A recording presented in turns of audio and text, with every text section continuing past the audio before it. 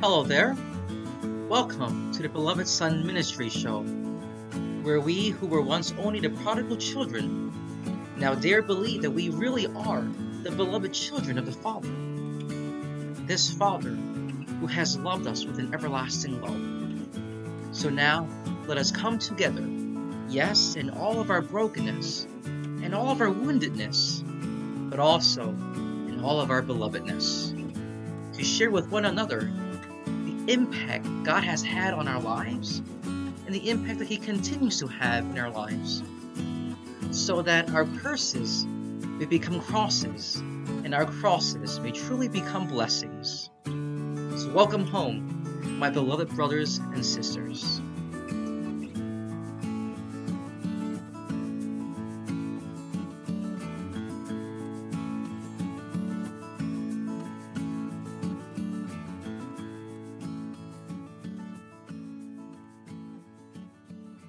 Hello everyone, happy fourth Sunday of Easter, and welcome to episode 2 of What is God Saying to Me?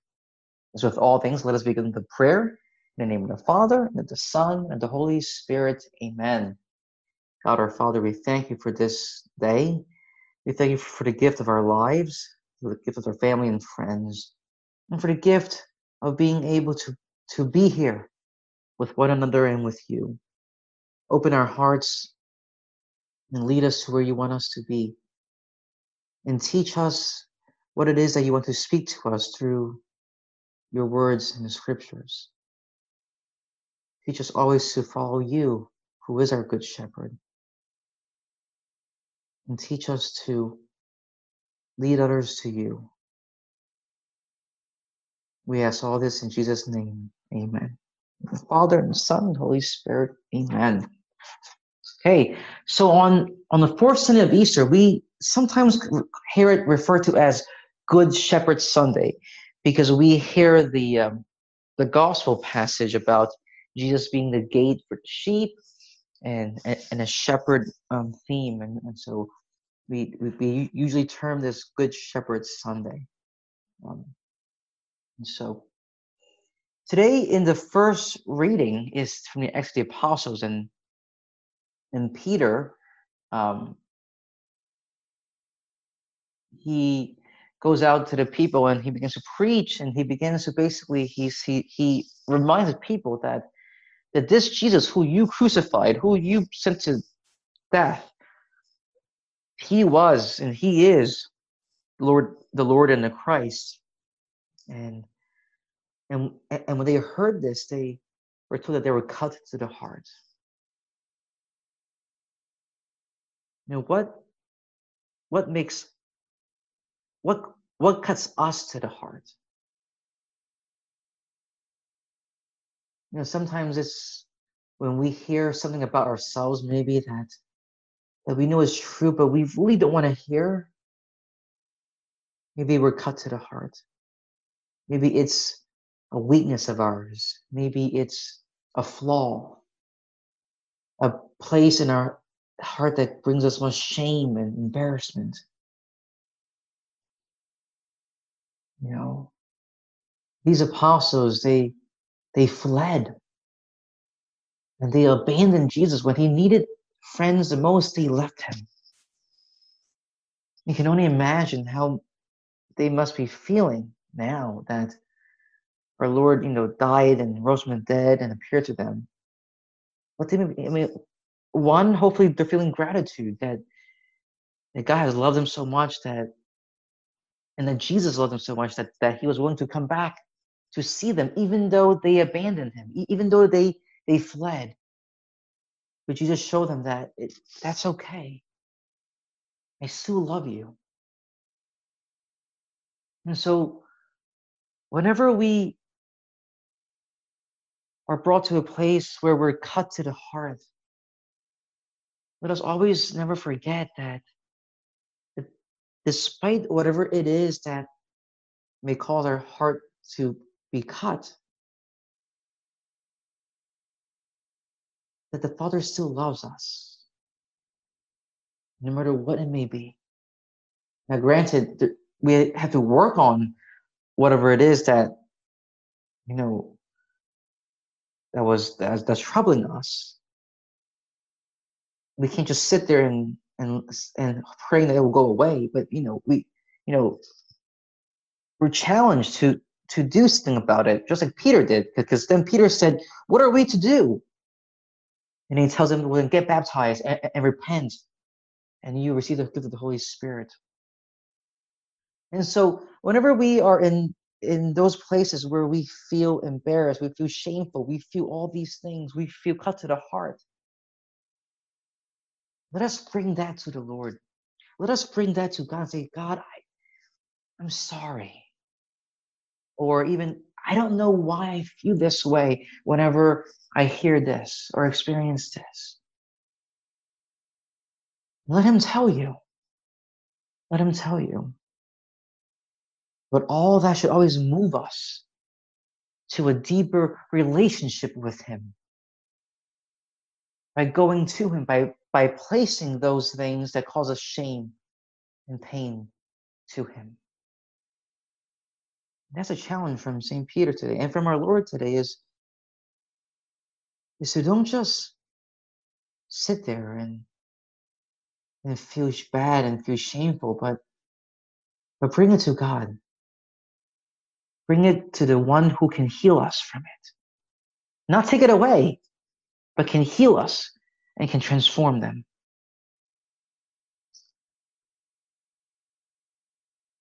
In the second reading, which is really much tied to this theme here, is that we're told that it is by the Lord's wounds, it is by Jesus' wounds that we have been saved. I don't know about you, but sometimes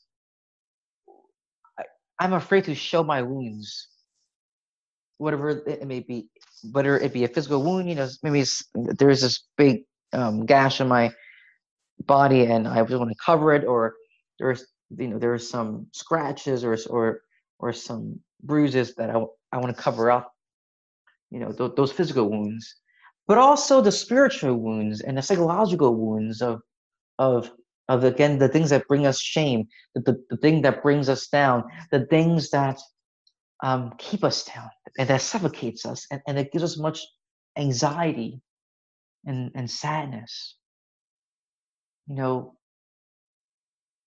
We can't allow those things to bring us down and keep us down, and we can't hide them, because hiding them won't do us any good. Isn't it interesting how our Lord, when he rose from the dead, he rose with his wounds, he rose with the nail marks, he rose with the wound on his side. He didn't come back from the dead, come back from hell with like a fully perfect body, right? He chose to be resurrected with his wounds.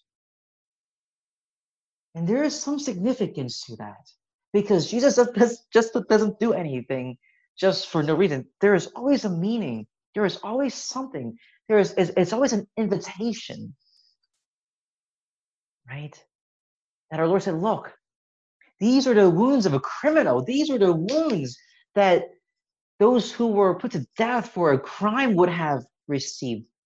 But here I am. I have them.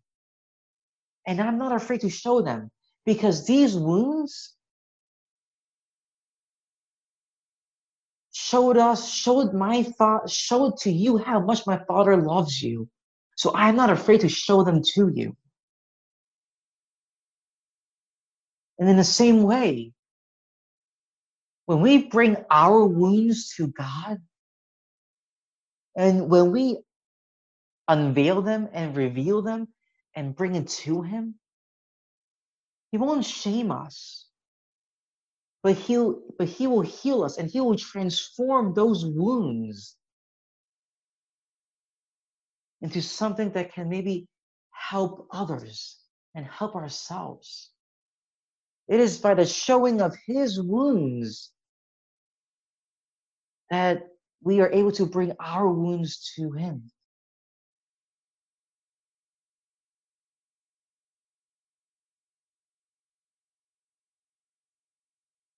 Jesus' wounds were not something that he was ashamed of, but he proudly showed them to his apostles. And he invites us to bring our wounds to him and to his Father. Because whatever it may be, whatever it may be that is plaguing us, that is keeping us from moving forward, that is keeping us from growing closer to him, that is keeping us from truly being who God created us to be, when we bring that to him, he will change our lives. And he will give us this deep sense of peace and joy and hope. That, yes, knowing that we have these wounds, but knowing that we're not defined by them, that our wounds isn't who we are. Our identity isn't defined by whatever plagues us, by whatever it is that we're ashamed of. Those things don't tell people who we are. Because our identity comes from the Father. And who we are is God's beloved. And if we are strong enough to show our Lord our wounds, he will again and again affirm us, say, yes, you are my beloved. Bring these wounds to me. Let me heal them. Let me transform them. So that whenever you see your wounds, you won't see them as curses, but you see them as blessings. You will see them as moments when you were converted, moments when you were changed, moments when you were transformed, moments when you felt my love.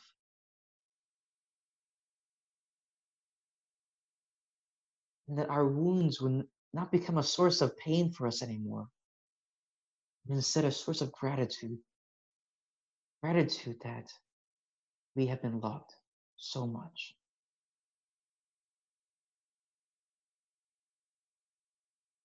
In the gospel and in the responsorial psalm, we're told that our Lord is our shepherd. He is the gate. It is he who will lead us to the Father. That the Lord will protect us, will guide us, will feed us. And he will bring us to the Father. He will walk, if we want to bring to the Father our wounds, he will walk with us. He will lead us. He will guide us. He'll say, here, take my hand. I'll walk with you to my Father. Let's bring your wounds to him together. Because he wants to. So let us, in our humility, allow our good shepherd to lead us to the Father so that we may bring to him our wounds and our brokenness so that he can transform them into great means of blessing and grace. Let us pray. Almighty ever-living God, lead us to a share in the joys of heaven so that the humble flock may reach where the brave shepherd has gone before, who lives and reigns with you in the unity of the Holy Spirit, one God forever and ever. Amen.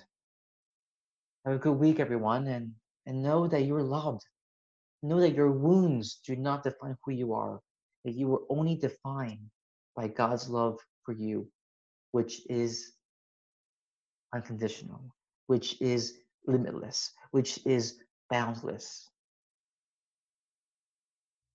You're loved beyond one measure. Don't let the wounds bring you down. Bring them to him. Right. I'll see you next week. God bless.